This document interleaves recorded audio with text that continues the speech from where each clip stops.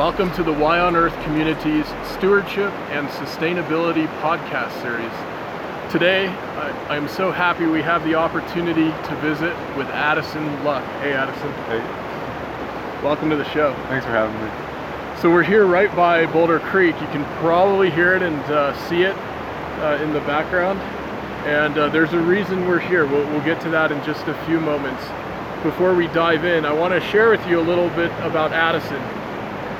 He grew up in Morgantown, West Virginia, and is a rising senior at Yale University, majoring in environmental studies and history. He is currently an Earth Law Associate for the Earth Law Center and the Law and Policy Intern for Boulder Rights of Nature, both of which are environmental nonprofits that have the goal of legally recognizing the intrinsic rights of nature. The Earth Law Center has a variety of projects and campaigns centered around the rights of nature, while the Boulder Rights of Nature group is more focused on specific campaigns within Boulder City and County. After graduating, Addison hopes to attend a law school with a strong environmental law program to continue exploring the rights of nature and other legal tools to protect the environment. So it's so great the work you're doing, Addison, and I'm so excited to have this conversation today and to be able to share it with our audience. I guess by way of kicking off, I want to ask you, what the heck are rights of nature? What is this? Why do we need it? Why do we need to be thinking about this?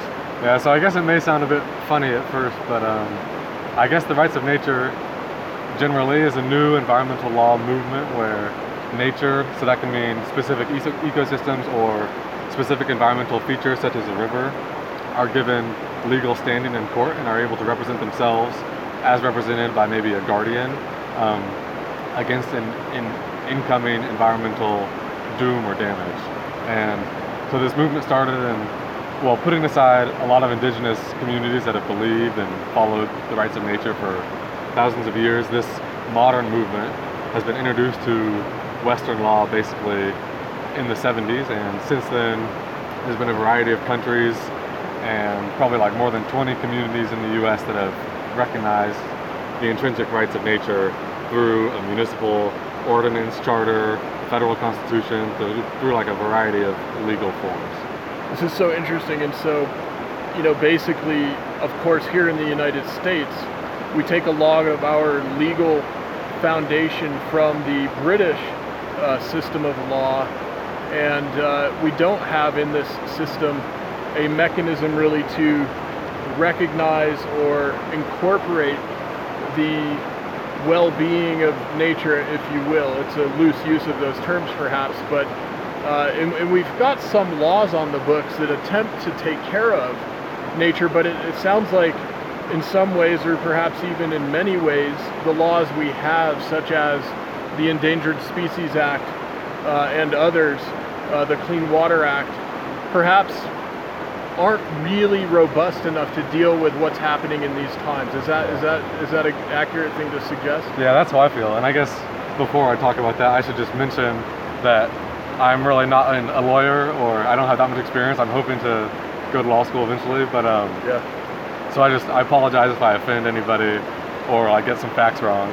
But basically, I think it's obvious, or it's pretty evident to everyone in this world, no matter if you have law experience or not, that we're facing a huge environmental crisis right now that has not been the result of our environmental laws, but have basically not been solved by our environmental laws. And I find it pretty interesting that, at least in the US and a lot of other Western modern countries, we didn't really have very strong environmental laws before the 1960s and 70s. And so during that time, there was obviously a huge environmental outcry, lots of crazy environmental damages that were happening. It's specifically in the US, like the Cuyahoga River caught on fire, the Santa Barbara oil spill, like DDT and Rachel Carson, and there's creation of the first Earth Day. So there's kind of like a public outcry that we need environmental laws. And it's a kind of funny history actually, because I think at the start of the 70s, there was a push by a few people to sort of incorporate the rights of nature into American law. But rather than do that, we did, or the government basically enacted all of our existing environmental laws that we still have today, like Clean Water Act, Clean Air Act, Endangered Species Act, Federal Safe Water Drinking Act, all of those sorts of laws. And although they were really groundbreaking at the time, I think that it's just obvious that they have not really solved the environmental crisis that we're affected with today. And basically, I think that kind of has happened because they have limited the amount of pollution, extraction, extinction, or damage that can occur to a specific ecosystem before they really kick in. And I guess that compares a little bit with rights of nature, because a goal with rights of nature is to find a much better balance and like outlawing a lot of really harmful activities that can happen to a river or to an ecosystem, rather than limiting that activity. It's so interesting. So it seems like a lot of the laws that we've enacted over the last generation or two, going back to the 70s approximately, have to do with quantitative limits, right? Like you can pollute, but only up to this level into the air, or discharge heavy metals, but only up to this level into the river, or we're not going to respond on protection of species until they're this close to going extinct, which is quite a dangerous threshold to be dealing with.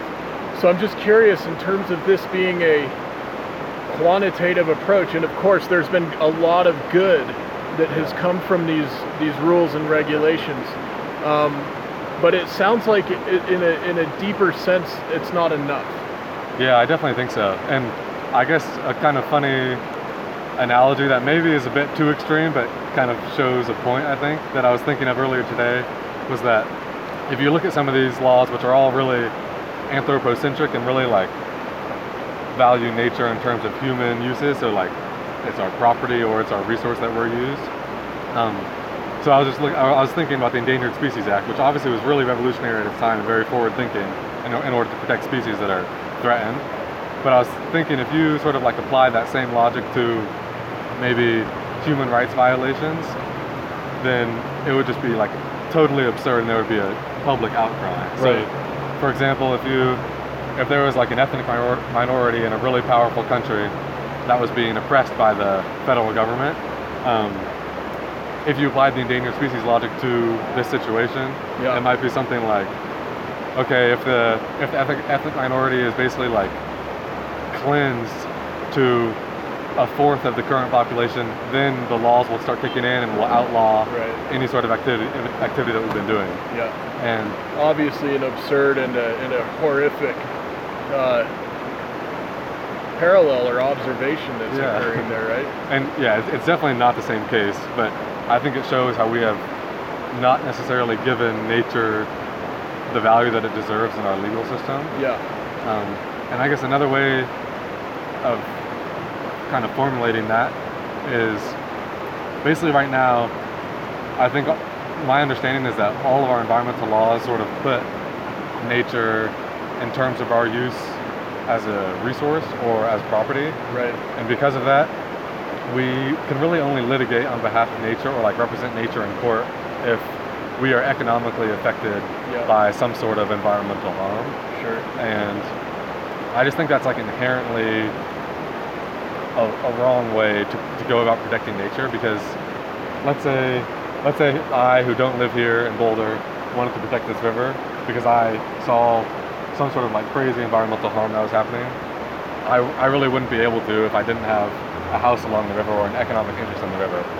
And the goal of rights of nature is to allow anyone basically the opportunity to protect an environmental feature based on like some sort of incoming doom. Yes. This is such an interesting approach.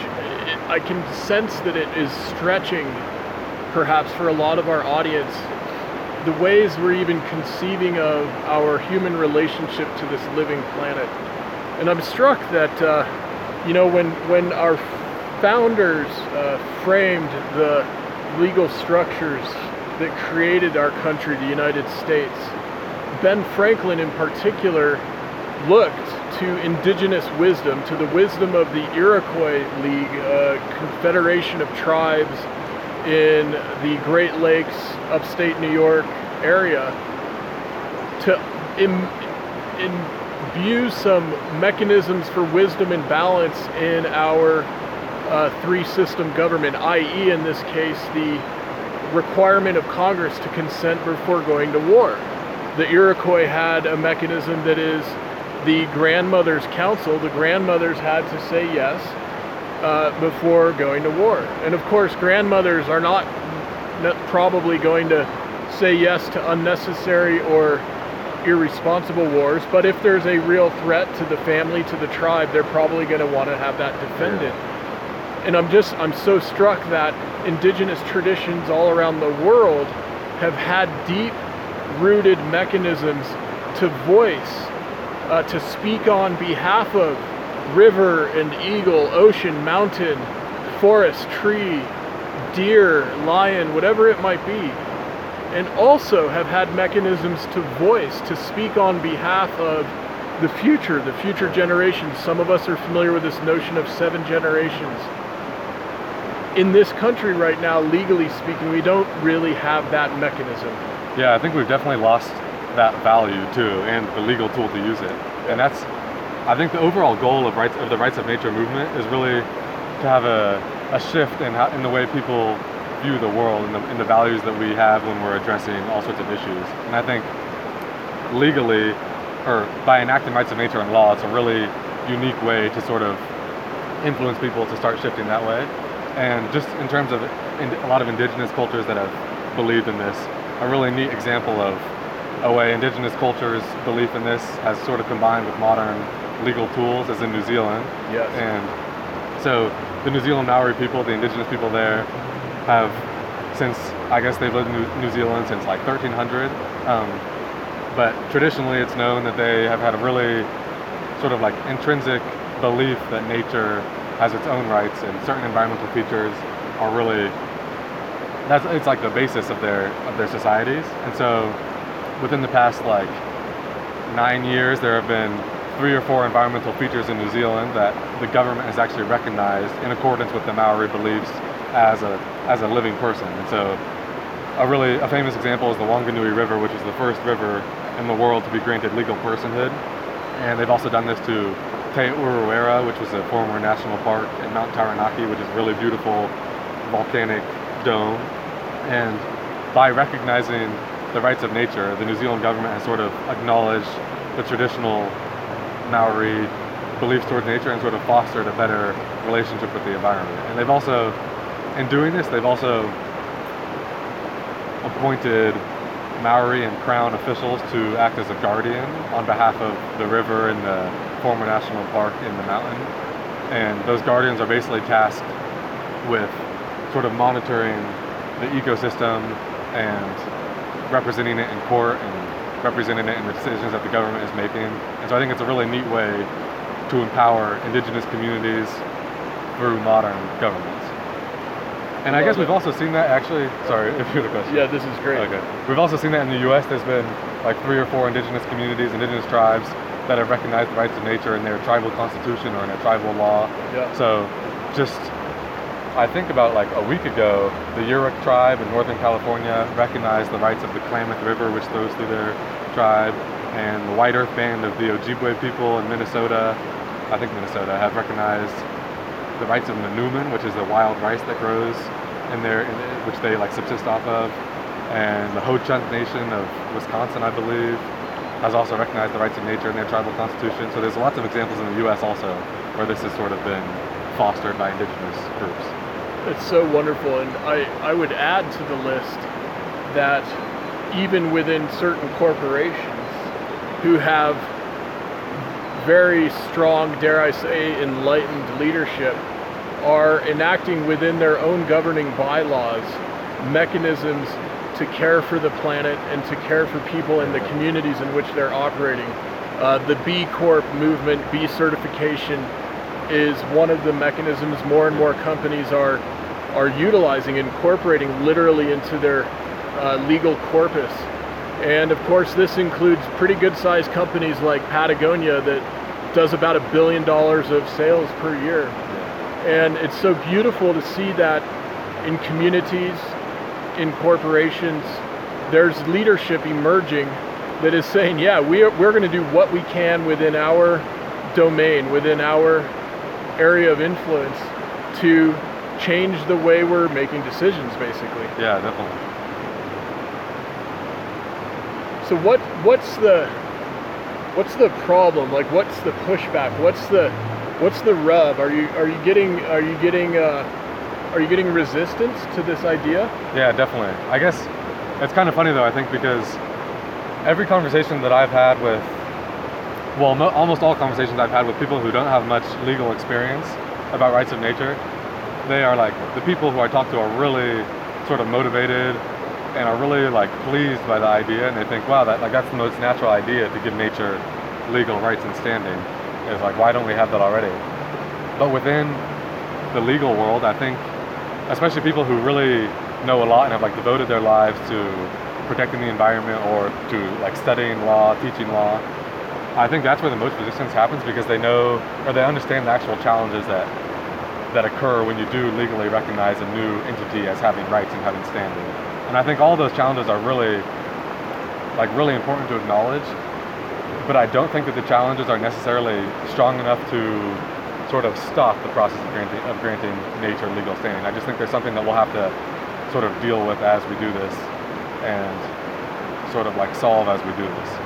And I guess some of the bigger challenges that some like law professors and people in the legal world have sort of pointed out to me and to others, like through writing, is the idea of who will represent nature, and like how will we know if that person is adequately representing nature. And so in a lot of places, like in New Zealand, the nature or environmental feature is given a guardian to represent nature, and that's appointed by the court. And this is kind of similar to how courts deal with people with like an incapacitating illness, or with a child who can't represent itself in court. Yes. Who are not capable of speaking on their own behalf, essentially, right? The court will grant them a guardian to speak on their behalf. Yes. And so basically, a big challenge is determining who is adequate enough to speak for the environment, basically. Yep. And really, I think this is an answer that like every community and every area itself will have to answer. And it may be appointing like a local wildlife expert, a local biologist, ecologist, to represent nature adequately. And you have to assure that they're not going to be influenced by third parties, and it can't be like a very strong economic interest in anything. It really has to represent nature on its own without any other influencing opinions. Sure. And I think that's the biggest.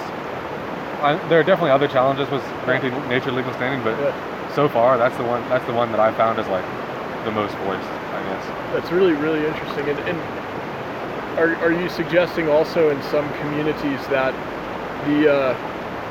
the voice is coming not just from a single individual, but is coming from a group of individuals absolutely. Representing something like a river or whatever? Yeah, it could be a guardianship system where there's like 6 or 7 people appointed from different backgrounds with different interests who probably will not always agree on the best action, but it just sort of influences, or it just shows how the conversation can really affect giving nature a voice in public opinion, I think. Yeah. So this whole notion of voice, I find to be really important and rich with meaning and really with history. And Addison, you and I were just talking before the camera was rolling about our mutual interest in history.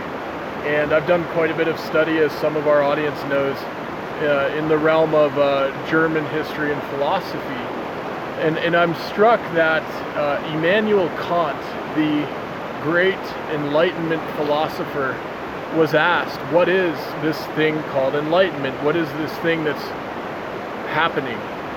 And his response was, it is our own liberation from our own self-imposed, Unmündigkeit was the German term, our own self-imposed voicelessness.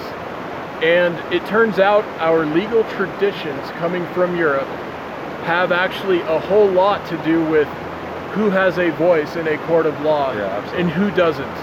And the truth is, just a couple hundred years ago, or even more recently than that, there are all kinds of people who did not have legal voice. Women many indigenous peoples, peoples of color, peoples enslaved, are examples not too long ago that literally did not have a voice in a court of law. I think we could say we've made some pretty good progress in the last century or two along these lines. That said, we also have living with us on this great spaceship we call Earth all sorts of other creatures and critters upon whom we depend for our very existence. And I'll dare say our legal system is utterly limited in the sense that we don't yet have a good mechanism for voices to be heard thinking about and representing these other living entities, and thinking about and representing future generations. And these two seem to really go hand in hand from my perspective, having studied a bit of the history that's gotten us kind of to where we are today. I think one thing that might surprise a lot of people, and really surprised me when I learned it, was that in the 1890s, the Supreme Court basically granted legal personhood to corporations. And in this case, it was a railway company. And that was like 70 years before women were granted the right to have legal standing in court. And I think that just sort of like highlights how much corporate influence the United States and other countries has basically had, and sort of like limited nature's rights. And I guess one also interesting thing about sort of like the judicial perspective towards the rights of nature is, so there's been a couple of court cases, some of which have fallen under the Endangered Species Act, where the Supreme Court and I think maybe like a district court has both ruled that nature itself, or so basically Article 3 of our constitutions gives basically like grant standing to a couple different groups, people, and like sets the requirements for what you need to have standing. And the Supreme Court, I'm pretty sure it was the Supreme Court, but I could be getting my facts wrong, said in a couple of court cases that Article 3 of the Constitution does not necessarily prohibit nature having its own standing. But it does not. But it does not like grant nature legal standing also. So it's not really saying one way or the other. And so basically the Supreme Court has said this is not like an impossible notion, but they have basically called upon Congress to have some sort of like congressional act that decides this. Because being in the judicial branch, they don't really want to like create law. No, that makes sense. So, but I want to underscore something for our audience, because I know some of you out there, because I've talked about this issue with you before, I know some of you are familiar with this, but I suspect some of you may not be as familiar. Here's the deal. We as individual people, human beings in this country, have legal rights as living entities. So do corporations, codified in the 1890s. So if we're getting hung up on, well, we shouldn't extend legal rights to anything other than human beings, we've already done that. We did that well over 100 years ago. And with universities and municipalities and ships and et cetera, all kinds of objects and entities. So since that's happening, and clearly I dare anybody to argue that there are no negative outcomes to the situation we face where corporations have the rights of legal entities. I dare y'all. This is a dare. So that said, perhaps one of the ways we need to be creatively, proactively, carefully thinking about how to help rebalance our situation is by extending these rights and this voicefulness to living entities found in nature. I completely agree. And if we don't like the idea at all, if we think that only humans should have legal rights, well, let's think about what about 7 generations from now, humans, and let's think about perhaps the rights that have been extended to the corporations need to be reined in. That would be a whole nother take on the same set of ethical issues that we're discussing. And really, I mean, honestly, I don't know what will happen in the future. Obviously, we can't predict the future, but I think that the rights of nature and like granting legal rights to nature, legal standing to nature, could be the defining rights issue of our time. So like in the 60s and 70s, maybe it was civil rights that was the defining issue. but I think this period could see the rights of nature being the defining issue. And maybe in like 70 years, people will be really like shocked that nature didn't have standing. They'll be like, what? They're crazy? Yeah. That's really interesting. I like that perspective. It reminds me of the letter that Alex Steffen wrote that he imagines being written 100 years from now, back to us in this time, when many of us basically rose to the call to be heroes and to help heal our relationship with the living world, our relationship with each other and our communities. And it's a beautiful and inspiring letter. I encourage you all to check it out. You know, I'm struck so many of us are mobilizing around the world to help take care of our living ecosystems, to help heal in communities. And this kind of work that's being done is so important, Addison. And I'm curious, you're obviously a young man and in the midst of your formal education. And what brought you into this? What was it that took you in this direction when you could have gone so many other directions? Yeah, so I was actually, it was I guess about a year ago, and I was studying abroad through my university in New Zealand with my girlfriend and two of my friends, like one of my best friends from high school and another friend. And we were all just at university there, and I guess when classes ended, I think, we took a road trip up to the North Island of New Zealand, which is where the Wanganui River is. And previously in one of our classes, we learned about how the New Zealand government granted legal personage to the Wanganui River. And to be honest, when I first learned about it, I thought it was pretty cool, but I wasn't shocked by it or anything. But then we spent 5 days basically canoeing and kayaking down the river and then camping on like the hills that sort of went into the river. And I think during that time, I guess I sort of thought about it more and maybe talked about it with my friends more. And that was when it kind of struck me how cool this idea was of granting legal standing to nature, and how sort of obvious it was also, and how it like really should exist. And so after that trip, basically, I started researching it more when I was back at our university in the South Island.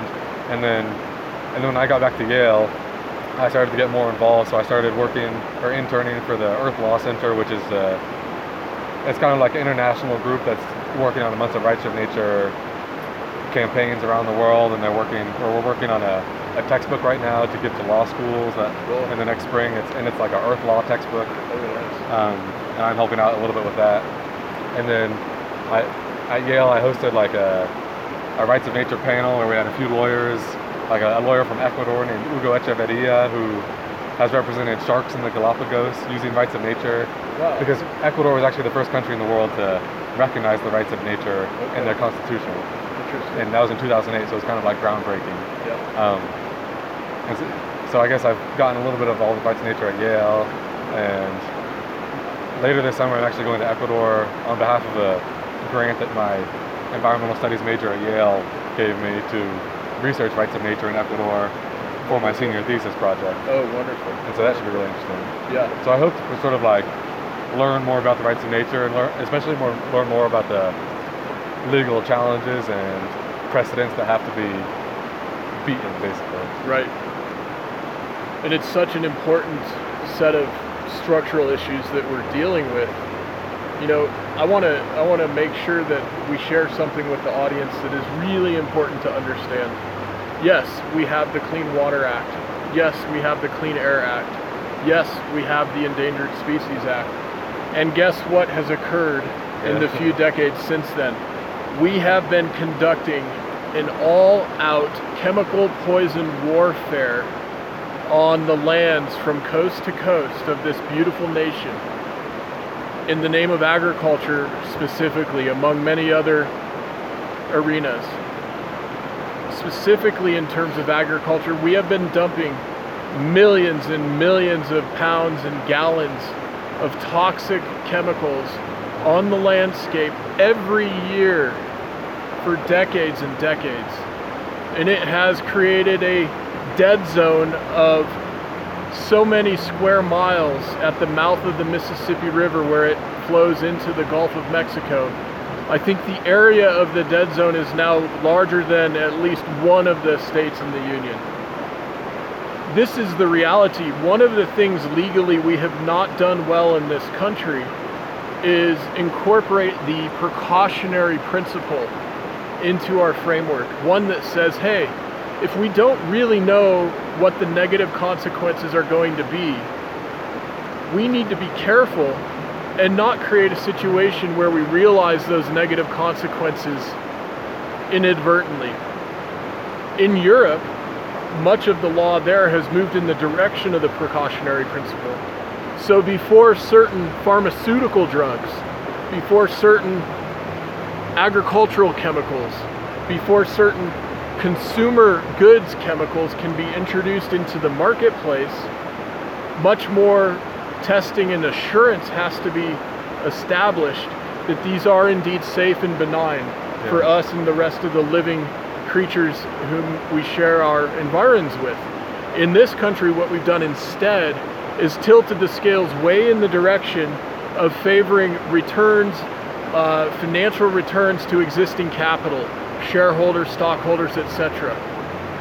That has to come back into balance, and we have to, one way or another, stop poisoning ourselves and our environments.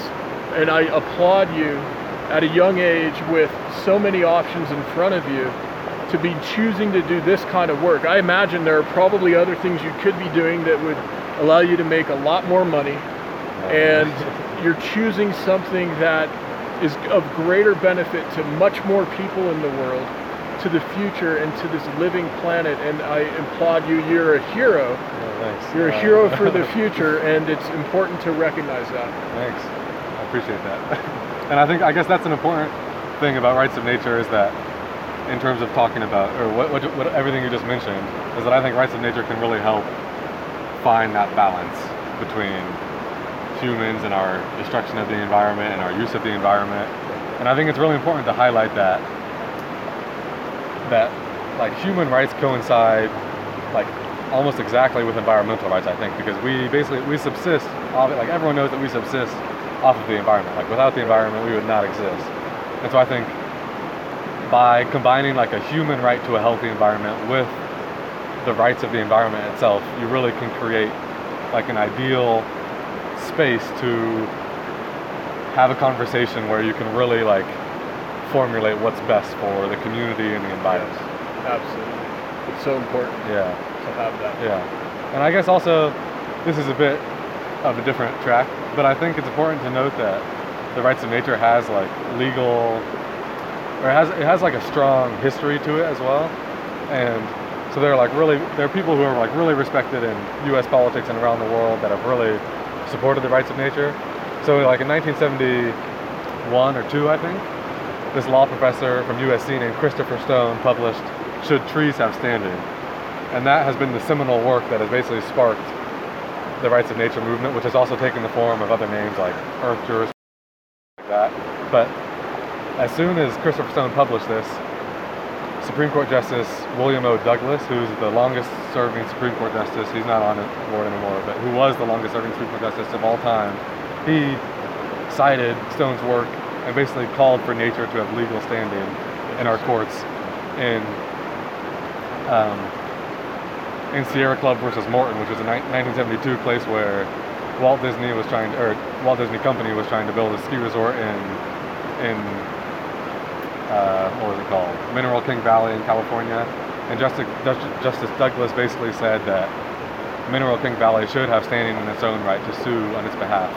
Okay. And so that was sort of like a seminal moment, I think, wow, for rights of nature, because that's an amazing precedent. Yeah, and that was a Supreme Court justice who basically argued for the rights of nature, and it was a dissenting opinion, so it was not.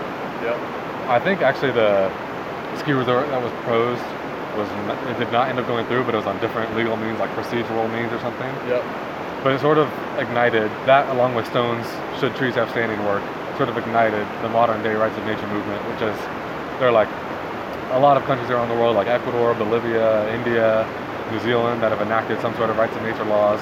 And in the US, there are loads of communities, like Boulder is hoping to be one of them, and Longmont, Colorado has enacted a climate bill of rights. Pittsburgh, Pennsylvania enacted a rights of nature law that basically banned fracking within the city. Santa Monica has a rights of nature law within like a climate ordinance or a sustainability rights ordinance. So there's lots of different communities in the U.S. and in other places around the world that have sort of like brought up the rights of nature and really believed in it. And even in like the Green Party of the UK in like 2015 or something, I forget the year, but they sort of adopted the rights of nature in their campaign push. So I think it just goes to show that like it's not some sort of totally alt-right or alt-left like extremist view towards protecting the environment, but it's something that is really like founded in like strong beliefs. Yes, that's beautiful. I want to make sure to acknowledge our sponsors before we wrap up our discussion, Addison. So let me do this. Let me first of all thank all of the ambassadors out there and the folks who are part of our monthly giving program.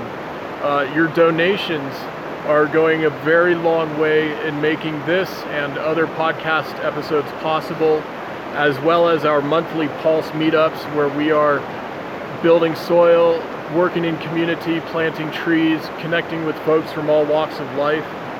And if you haven't yet joined our monthly giving program, you can do so by going to the website whyonearth.org, and you'll see at the top level navigation a button there for support or donate. You go right to it. It'd be great to have you on board. Also, as a token of gratitude for all the great work y'all are doing, including what you're learning, you can use the code MOBILIZE to get free downloads of all of our ebook and audiobook resources. Check that out. That's also at whyonearth.org. And in addition to the individuals supporting this work, I want to thank the sponsors and partners who are making this possible and who made our recent summit possible, massively mobilizing sustainability. And those include Earth Coast Productions, Waylay Waters, the Brad and Lindsay Lidge Family Foundation, Equal Exchange, Patagonia, Purium, and the International Society of Sustainability Professionals.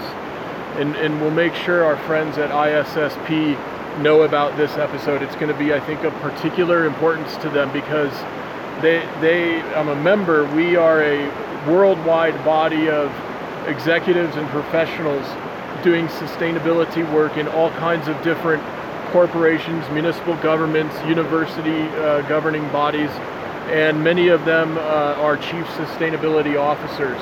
And my sense is that this conversation is so important, is paramount and germane to the work that they're doing in those different institutions and organizations. So we'll be sure to do a special share with them. Yeah, that'd be great. And Addison, I want to thank you so much for taking time to be with us today. And I thought it would be really cool if you don't mind me asking you to read something. This is the statement in support of the rights of the Boulder Creek watershed. It would be really cool to share with our audience what this has to say. Yeah. So I guess just a little bit of background about this is that here in Boulder, this group that I'm working for called Boulder Rights of Nature is currently campaigning to grant legal standing and legal rights to the Boulder Creek watershed, which is this river is part of the watershed. Yeah. And recently we've been working on a campaign to get organizational support from environmental groups in Boulder and even like some coffee shops and some restaurants in Boulder to basically support our campaign as we are submitting to the City Council an ordinance and a resolution to grant legal standing to the Boulder Creek watershed. And so this is not the actual ordinance that we're submitting, but this is the statement of support that organizations are signing in support of the campaign, basically. So I'll just go ahead and read some of it. Whereas governments around the world are beginning to recognize the inherent rights of nature, including the rights of specific natural systems such as rivers, mountains, and entire watersheds. Whereas recognizing the rights of nature also benefits humans who rely upon clean air, water, and soil to survive, and who benefit from a healthy relationship with nature. Whereas the County of Boulder and all cities and towns therein have long embraced new approaches to protect and restore native ecosystems. Now, therefore, the undersigned organizations hereby do declare as follows. We officially support the campaign to recognize Boulder Creek Watershed as a living entity possessing legal rights. We pledge to work with all governments located within Boulder County as well as all organizations and citizens therein, to create a new legal framework that recognizes and implements the rights of the Boulder Creek watershed. Upon recognition of these rights, we also pledge to work to promote the rights and interests of the Boulder Creek watershed through our organization's work. And right now we've got about like 17 organizations within Boulder that have supported this, and we're aiming to get like 30 or 50 before we submit our actual resolution to the City Council.